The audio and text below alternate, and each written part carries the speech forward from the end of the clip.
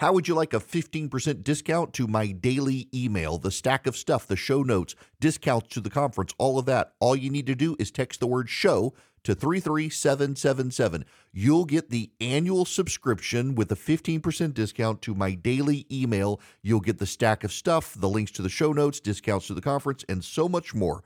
All you have to do is text the word show, SHOW, to 33777. Text show to 33777.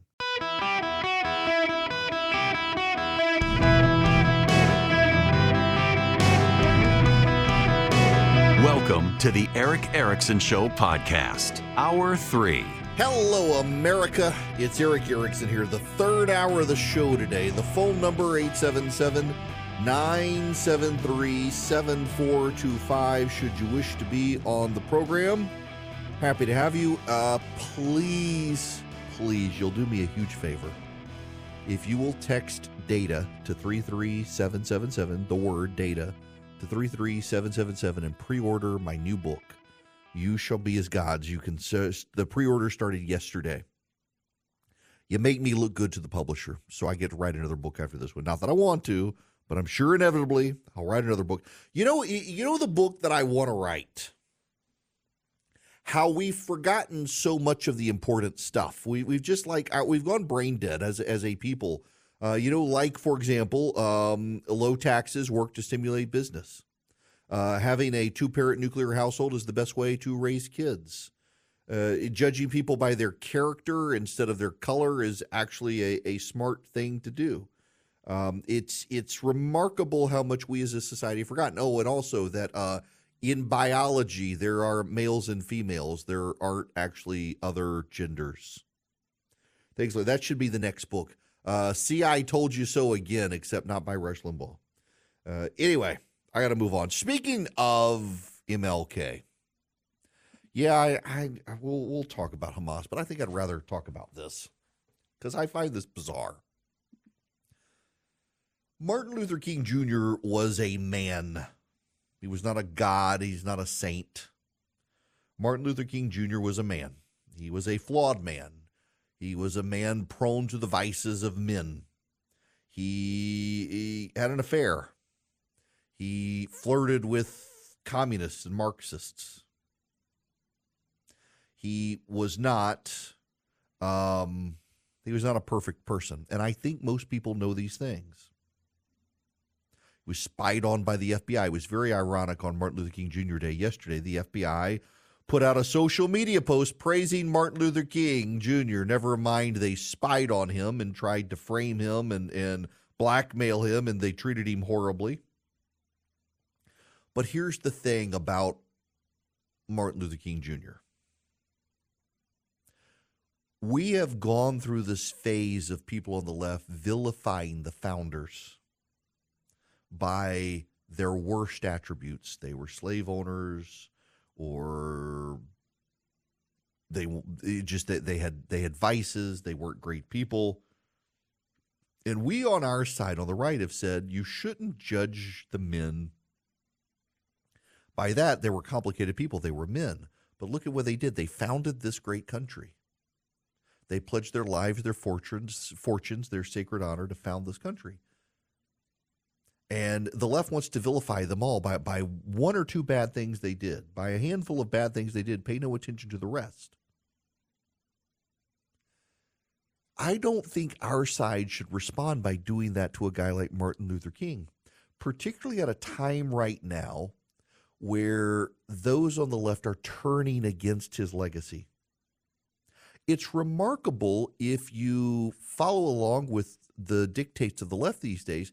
They're actually deeply critical of Martin Luther King Jr. because of his pacifism, his non-aggression. They're also condemnatory of Gandhi. Of all the people the left would turn against, I didn't have Gandhi on the card, but they are. You've actually got people on the left now who are like, he was a wimp for saying not to fight. He should have fought. He could have gotten ahead faster. That's their argument with Martin Luther King, is that had Martin Luther King turned to violence, Martin Luther King could have gotten what he wanted quicker. The New York Times this weekend did a profile of a man who wrote a book, How to Build a Pipe Bomb. The book does not actually give you directions for how to build a pipe bomb, But what the book does, what the man does, is he calls for violence.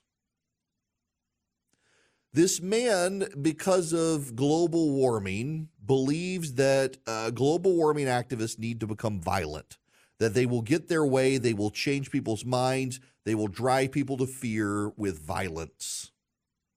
Now, the violence he's calling for is property violence, destruction of property. Remember, in the ideological, religious views of the left these days, violence against property is not violence because you have insurance. Violence is only violence if it's against people. And if it's against the right kind of people, that's not even violence, according to the left.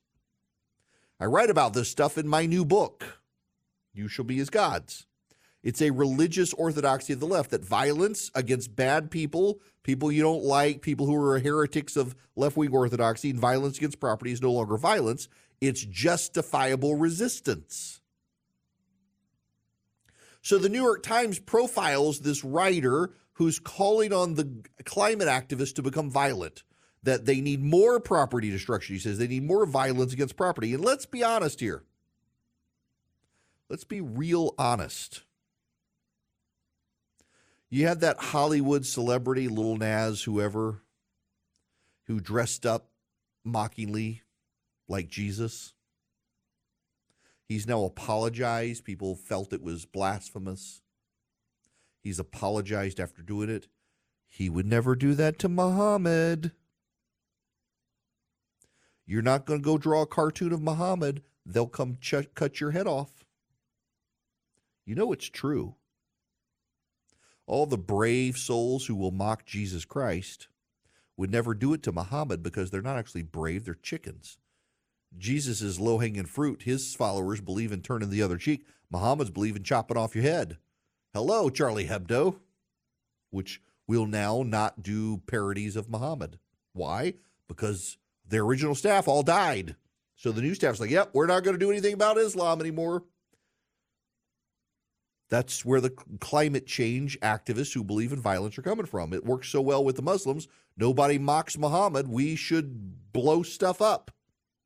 And then we'll get people to suddenly move on climate change because they won't want their property destroyed. And the guy's like, yeah, this may lead to violence against people, but yeah, if it does, we'll have to readdress, and maybe that's not a bad thing. So you have the left now vilifying Martin Luther King Jr. Martin Luther King Jr. said that we should judge people by the content of their character, not the color of their skin. And the new modern intersectionalists are like, no, we should judge people by the color of their skin. And those who are non-white, who have more melanin, we should elevate them in society because the people without the melanin, they're the bad guys. They're the villains in the story, and they should be treated as villains. They can be our allies, but only if they give us what we want. So along come right-wing reactionists like Charlie Kirk. And they've decided that now is the perfect time to attack the legacy of Martin Luther King Jr. And there are some boomers on the right who are like, yes, that guy was a communist adulterer. Why do we have a holiday for him? You have a holiday for Martin Luther King Jr. because he took a bullet for the idea that all men are actually created equal. I don't know if you know this or not, but the man was assassinated because he believed in peaceful resistance to agitate for all men being created equal, for this country living up to its founding ideals. And you want to vilify this guy? You're no better than the left doing that to people like George Washington and Thomas Jefferson and Theodore Roosevelt, taking his statue down. You've condemned them for doing that to the founders, and now you want to do it to a guy like Martin Luther King Jr. At a time the left is turning against him, it seems like a better time to embrace his ideals, acknowledge the flaws. He flirted with communism and Marxism. He was an adulterer. He did some things that were not good, but he took a bullet for the ideas of the founders of this country, that all men are created equal. He advocated nonviolence at a time the left is calling for violence. But there's more to it than that as well. At a time that non-white Democrats are moving to the GOP, that's when you want to go to war on this issue? What a stupid thing to do. You have a growing number of non-white Americans who are turning to the political party that Martin Luther King Jr. belonged to. He was a Republican. They're moving away from the white woke liberals to the GOP. And now you've decided to go to war against Martin Luther King Jr.?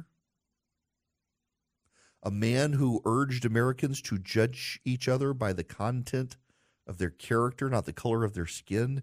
You want to go to war with that guy because you think he's been too lionized? That's exactly what the left did. The moral of the story here is that when you respond to the left with the behaviors of the left, you're not really providing Americans an alternative. You're allowing the left to control you.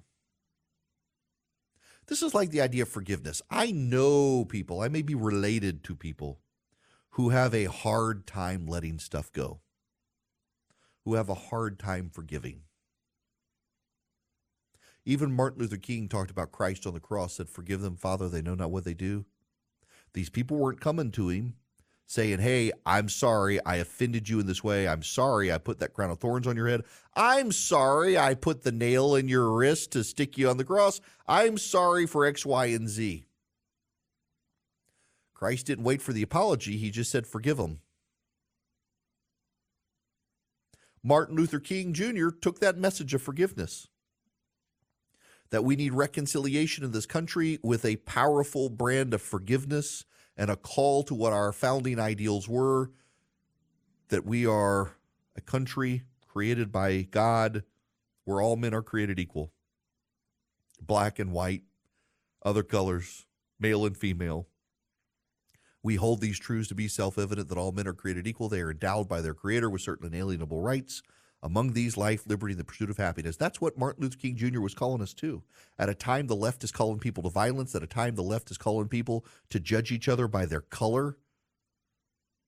You want to go to war with Martin Luther King Jr.'s legacy and say it was overblown? The man was flawed, and I think most everyone knows it. But to reciprocate to the left and do what they do, to behave as they behave, gets you absolutely nothing. You know, you don't provide an alternative or a contrast to the left to become just like the left. Where they are X and you are negative X, you could be Y instead. Offer a completely different vision of the country instead of the same vision as the left, just in opposites. It's just dumb to try to do this, particularly at a time so many non-white Americans are flirting with the GOP. You might as well, you're trotting out your inner racist. Hey, let's vilify the guy who took a bullet for the founding ideals of the country. Yes, that's a real smart strategy. People are idiots, y'all. People are stupid. The reactionary right is no different from the left, and they're not really able to persuade people to be on the right because they're reactionary. You want to persuade people to be on the right, persuade them with a positive vision of the country that shows why the left is wrong, why we shouldn't judge people by the one bad thing they've done, why we should recognize people are flawed and complicated, but in history, the flawed and complicated person can rise to the precipice and lead because he was able to transcend his flaws and do something good. You know, my favorite MLK speech isn't his "I Have a Dream" speech. It's his street sweeper speech. It really speaks to me. I find it to be just one of the most powerful speeches. He said at this church, if a man is called to be a street sweeper, he should sweep streets even as a Michelangelo painted or a Beethoven composed music or a Shakespeare wrote poetry. He should sweep streets so well that all the hosts of heaven and earth will pause to say, "Here lived a great street sweeper who did his job well." If you can't be a tree, be a bush, but be the best bush you can be. Now, the left and the reactionary right would say, "Oh, yeah, he was a street sweeper who swept streets well, but do you know he donated to this political group you hate?" You should stop praising that street sweeper. He was bad because of this one thing he did. We all are sinners, including Martin Luther King Jr. But he took a bullet for America's founding ideals. You can recognize he's flawed, but to try to discredit him as the left is discrediting those people you like, that's just no better than the left. It's not a competing vision. It's just doing what they do, and we on our side should actually do differently. Welcome back. Let's check in on the phones here. Arthur's got a comment about MLK. Welcome, Arthur. How are you? Hey, good. My comment is about what they're saying Martin Luther King should have or could have done differently. Mm-hmm. And I always laugh when I hear somebody say that, because who knows how it would have turned out, right? Mm-hmm. It's like you hear people saying we shouldn't have dropped the bombs on Japan. Well, what shape would Japan be in today if we had not of? So nobody knows what would have happened had he taken a different course. Yeah, the whole woulda, shoulda, coulda game is silly. Trying to redefine his legacy as something else is I don't know. I got no time for it. Everybody fighting over what should have happened, would have happened, what we should have done differently. I mean, here's reality. Here's where we are. So how do you deal with it? As opposed to, hey, let's go attack the man now. Exactly. Yeah. And look at all the people he inspired. Yes, right? Exactly. So including a lot of Republicans. Yeah. It's just the grifters are going to grift. Arthur, look, I appreciate it. Got to let you go there. Grifters going to grift. Try to find some grievance. So much of our society is grievance-based culture now. Everybody just it's a choice to hate, and it is a choice usually to be a victim. People want to feel like a victim. People want to hate. They've chosen. You can choose differently if you want. Americans for Prosperity is hoping people choose limited government and freedom. They're going around the country educating people on why it's a good thing for us if the federal government is smaller, if we deregulate for small businesses, to put small businesses at a competitive advantage, to deal with the big businesses around them that so often live and thrive on government subsidy. They want you on their team. They got over 4 million activists around the country. You can go sign up with Americans for Prosperity at americansforprosperity.org/Eric. americansforprosperity.org/ERICK. They'll teach you how to be an effective advocate for limited government, for free markets, for free people. They'll teach you how to be an effective advocate for common sense solutions that are conservative, like, for example, school choice. Huge advocates of school choice. They'll even teach you how to make persuasive cases to your neighbors who may raise concerns, or even to go to your state legislature and push for school choice. Those of you in states where school choice is up this year in the state legislature, like here in Georgia, Americans for Prosperity would love to have you. They'll teach you to be an effective advocate for school choice. americansforprosperity.org/ERICK. Go sign up with them today. Enhance your game as a conservative activist around the country with Americans for Prosperity. Welcome back. It is Eric Erickson here. The phone number 877-973-7425. Please text DATA to 33777. Pre-order my new book. Help me get a bestseller. Okay, last week I introduced you to Philip Singleton, who's running in the 3rd Congressional District in Georgia. You guys have been wanting me to highlight candidates who would be great for the cause and could win. Well, Philip's got several competitors. One of them is also a friend of mine who is in the state Senate, and his name is Mike Crane, another great conservative running for office. We are blessed to have great candidates. Mike, welcome to the show. How are you? Hey, Eric, blessed to be on with you today. Thanks for having me on. Okay, so let me just start out with the usual question of why on earth do you want to go to Congress? Well, there's something in very short supply up there in D.C., Eric, and it's called integrity. And the only way I know to get some up there is to take it myself. So it's just you get called to do something, you can't shirk your responsibility, or you end up in the belly of a whale, if you know what I mean. Yeah, no kidding. You also had to you put up with a lot in the state Senate in Georgia. Oftentimes, I just felt like so often it was just a conservatives getting played in the state legislature, whether it's school choice and other stuff. And You had to put up with that for a while too, and so you've seen that side of things where the leadership makes all sorts of promises and never delivers. Mm-hmm. Yeah, well, that's not unusual. I mean, it's just what people don't actually get a chance to see it. And so in having that opportunity to serve in the Senate, we were on the front lines taking the darts and taking the arrows as we stood for just the principles all of us believe in. I mean, I'm still convinced, Eric, that most people are conservative at their core. They just have been told a lie, and they don't believe it. So they want integrity in their institutions, and they want a sense of security in their life, and they're not willing to trade their freedom for it, nor should they have to. And so I think that's our goal here with this campaign, is to make sure they have a good option when it comes to selecting their next congressperson from the 3rd District. So, let's talk about the 3rd for a minute. So for those outside of Georgia listening, or even inside of Georgia, this is the part of the state that you represented in the state Senate. It's you got Peachtree City in there around the Fayetteville area. It's been redistricted a little bit, but kind of north, central, south of Atlanta, south of I-20. I mean, when you look at that district itself, I mean, you got big issues out there, the national debt and spending and the border and stuff. But within the 3rd itself, what is kind of that issue that you're hearing about from people?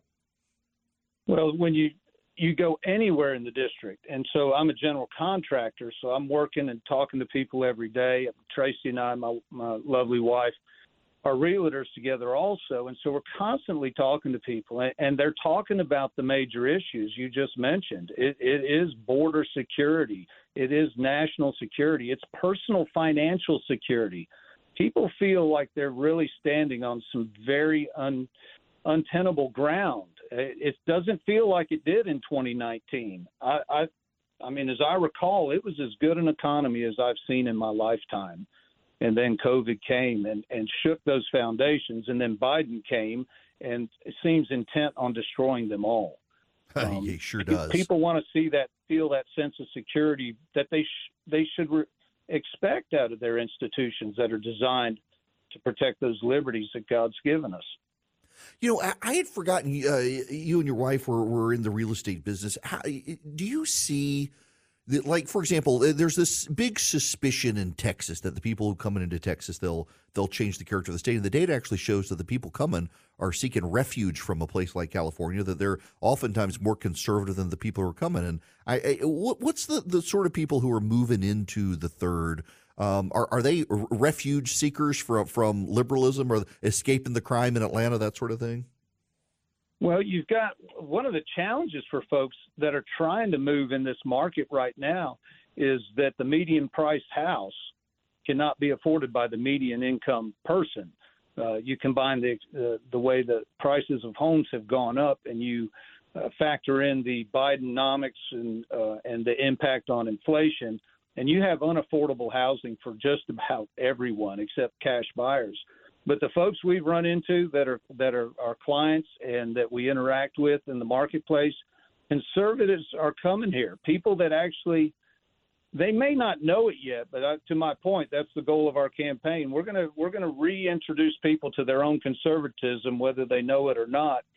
And I think people relate to that. They wouldn't have escaped those areas if they were not tuned in to knowing what was going on and was impacting them in a negative way. So they're coming here for a haven. They're coming here because the promise of a limited government at least seems feasible, certainly here in the 3rd District. We're arguably we say we're the most conservative district in the state.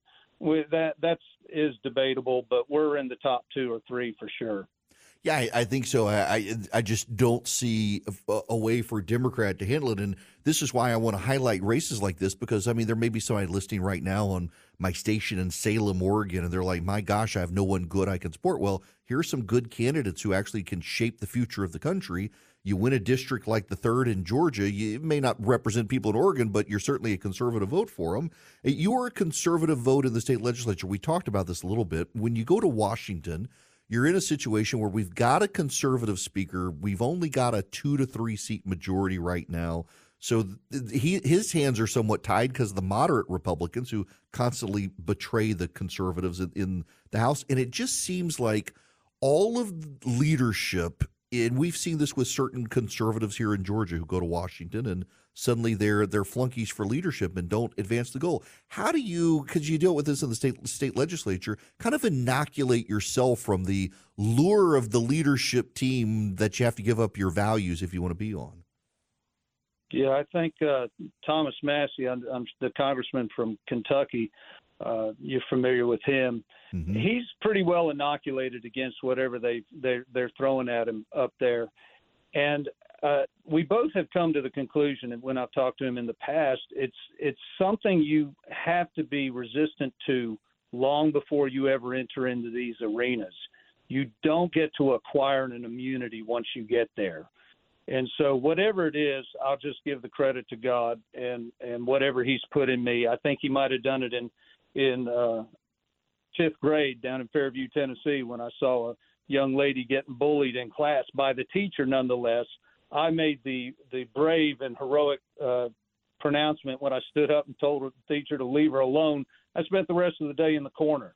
And so, leadership likes to kind of shift you to the corner, but there's much to be accomplished by having conservative voices that are resolute in these positions of responsibility. So we're going to put forward our best effort to make that a successful thing. The people of the 3rd District deserve a true conservative voice. You mentioned Thomas Massey. I have so much respect for a guy like that who gets the slings and arrows from both sides just because he's got convictions that don't necessarily march to the beat of the standard member of Congress, but he stands up for him and for limited government and willing to take on his own side. I sometimes get so frustrated. We get people up there who just they don't want to. They want to fight the Democrats, but they're never willing to actually hold their own side accountable. Or my buddy Chip Roy, for that matter, gets so much hate from his own side just for saying, guys, we got a border, we got to secure it, and the establishment just doesn't want to. Yeah, well, that's the opportunity we have, Eric, right now. So somewhere all around the nation, you were talking about folks in Oregon that don't have representation that represents them. There's parts of the nation all over the place. Folks are frustrated that way, but there's at least, last time I checked, there's 33 incumbents in Congress that are leaving. And so those are 33 opportunities to send great ambassadors of the conservative movement. I mean, true limited government, true personal responsibility, true security in the sense of good policy. And so we need to pick up a lot of those seats, and then that voting block is that much bigger. It's so Chip Roy has the firepower in a voting block that can help move this country in the right direction. I mean, if we're successful and we're able to serve, we're going to know we've done good things. If the debt clock's running in the other direction. Yeah, okay. I'm glad you said that because that kind of gets to my next issue on the things you care about in Washington. It does not seem that either side is taking what's coming seriously. You had Mitch Daniels last week in the Washington Post write a piece that essentially said, guys, just bring on the crisis. We're clearly we don't care about it. We might as well get hit with it, so we have to deal with it. I'm deeply worried about not just interest rates causing the debt service payments to go up, but that neither the GOP nor the Democrats seem to actually take seriously the ticking time bomb that is the debt. It is probably the least thing that on people's front, they don't understand how big a ticking time bomb that is. I guess that's what I'm trying to get to. It is so significant. In just the last 7 years, the national debt, the national obligation we're putting on our grandchildren has increased $15 trillion. And those numbers are incomprehensible, and they just think they can continue to print money. We have got to institute discipline in our financial house so that we can protect the future. I mean, you know the founders well. You're well read in that arena. And they were duty bound not to saddle the following generation with any debt. And we should do our best to make sure that debt level is decreasing and no longer increasing. And there's ways to do it. and there's ways, and shrinking the federal government is a good beginning, but there's much more work to do. Yeah, you're definitely. Right. Well, okay, so we're almost out of time here, and I want to give you a chance to plug your website. And how can people, if you're just tuning in, talking to Mike Crane, he's running for Congress, the 3rd Congressional District in Georgia. Don't let that dissuade you outside of Georgia. We win this seat, we get a good conservative in Congress who can help shape policy nationwide. So, Mike, how do people find out about your campaign? Well, we're building out all our website and all our social media right now, but you reach us at craneforcongress.com. And Crane spelled C-R-A-N-E, like the large mechanical device designed to lift very heavy loads. That's me. Or if you prefer the bird version, there's one of those with long, skinny legs. I've been accused of that too. So craneforcongress.com. By the way, I should tell you, my oldest is listening to us right now, and she says, you tell him that he needs to pass a law that the government has to take Dave Ramsey's program. There's so much good material out there we should teach. Yeah, right? there really You do is. it every day. So keep up the good work, Eric. We really appreciate it's a pleasure talking to you. Best of luck to you. Thanks. Mike Crane, y'all, running for Congress. I introduced you to Philip Singleton last week. They're running against. They're both friends of mine. One was in the state house. One was in the state senate. And they'd be great conservatives in Congress. And we got to. You improve seats like this, or take. I had Dave McCormick on the other day. It doesn't matter if you're listening in Georgia or California or Oregon or wherever you start helping get these guys elected around the country, you're starting to put points on the board for the right. And I just feel like part of my job should be to introduce you to those candidates who are going to put points on the board for the right, move not just away from Democratic control, but also ensure conservative control. Doesn't matter if you got a bunch of Republicans, you don't have any conservatives. We got to have people on the right who are in the right to get there. Now, when we come back, if you're listening in Texas, I got a lot of listeners in Texas. They don't want you using your washing machine and dryer today because of the cold. Is that not insane? How did we, the greatest country on the planet, suddenly have a third world power grid? Instacart shoppers know groceries. They know that you can't make guacamole with rock-hard avocados. They know how to quickly find those peanut butter pretzels you can never find. And they keep you in the know by giving you updates about your order along the way. Let Instacart shoppers help take shopping off your plate so you can get time and energy back for what really matters. Visit instacart.com or download the app to get free delivery on your first 3 orders. Offer valid for a limited time. Minimum order $10. Additional terms apply. Instacart. Add life to cart. Hello there. Welcome. It's Eric Erickson here. We got to talk about Texas for just a minute. Everyone, as Texas goes, so does so much of the rest of the nation. In Texas, their energy services and power companies are begging people not to use their washers and dryers because it's very cold in Texas. How do we, the greatest country ever, have a third world power grid?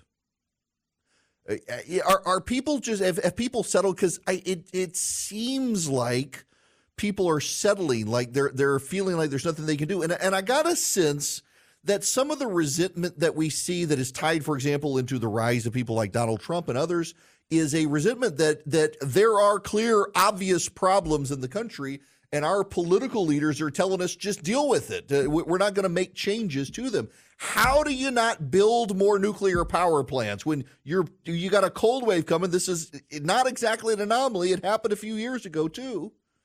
And your solution is, well, we're going to tell people not to use their power. The move to Teslas, my apologies to those of you who have Teslas. In parts of the country, they're breaking because of the cold weather. In Chicago, it was so cold in Chicago, it was impossible to charge them. The batteries don't do well in cold weather. In Chicago, there's a news story in the Chicago Sun-Times about the mass number of people with electric cars, particularly Teslas, that were stranded because they took them to charging stations to charge, and the batteries couldn't heat to a point to even charge. People were stranded. How are we accepting this as a society?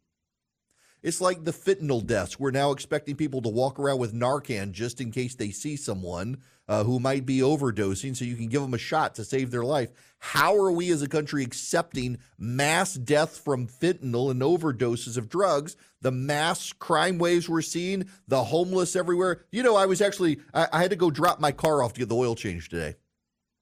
And I was walking, there's a homeless man walking down the street. And there were multiple black people in front of me, one of whom I know who's a prominent doctor in my town. Guy walks right past him. They're both a black homeless man, the black doctor walks right past him, sees me, comes straight to me and begs me for money. Like, you didn't ask them. That guy's richer than me.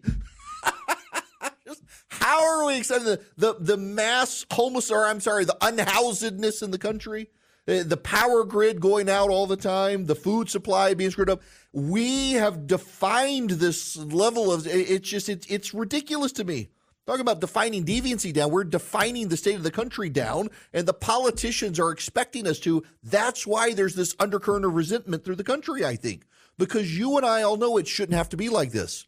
We shouldn't be forced into cars that cannot charge when it's too cold. We should not be forced to not wash our clothes because we don't have enough supply in the power grid. That's not our problem. We put these people in charge of it, and they failed, and now they're putting it back on us. You're the idiots we elected. Maybe ultimately it is on our side because we elected you people, but you people promised us to have solutions. The elite in this country, the political players in this country, they promised us they would fix this stuff. Instead, they made it worse. And it's bipartisan. It is bipartisan. The power grid in Texas, that state is overwhelmingly Republican. What do? They move to wind and solar. They don't have enough baseload power. They haven't built a nuclear power plant. It's Texas, for God's sakes. You should have multiple nuclear power plants, and you don't. Y'all, all of the problems are foreseeable. They're all foreseeable. We should have been able to plan for them. We elected people. They appointed bureaucrats, all of whom should see this stuff. And instead, they're telling us, well, it's not going to be as good tomorrow as it was yesterday. That's unacceptable. That is quintessentially not an American way of thinking. The American way of thinking is always that our best days are ahead of us. And instead, now Democrats and Republicans both are telling us to settle. That's the allure of Trump for so many people that I don't think the elite understand, is that he tells them you're not supposed to settle. Tomorrow's supposed to be better than today. And instead, we're told we're to settle for 80-year-old politicians running the country. We're told to settle for the bureaucrats controlling our lives, and that we should take 3 hours to wash our dishes with an appliance instead of an hour to wash our dishes. We got to settle. Our water heaters have to be replaced every 3 years because of the regulation. Y'all, this is unacceptable, and we need the politicians on the right to champion these issues, that we should not have to settle for this garbage. You should be able to wash your clothes when it's cold outside.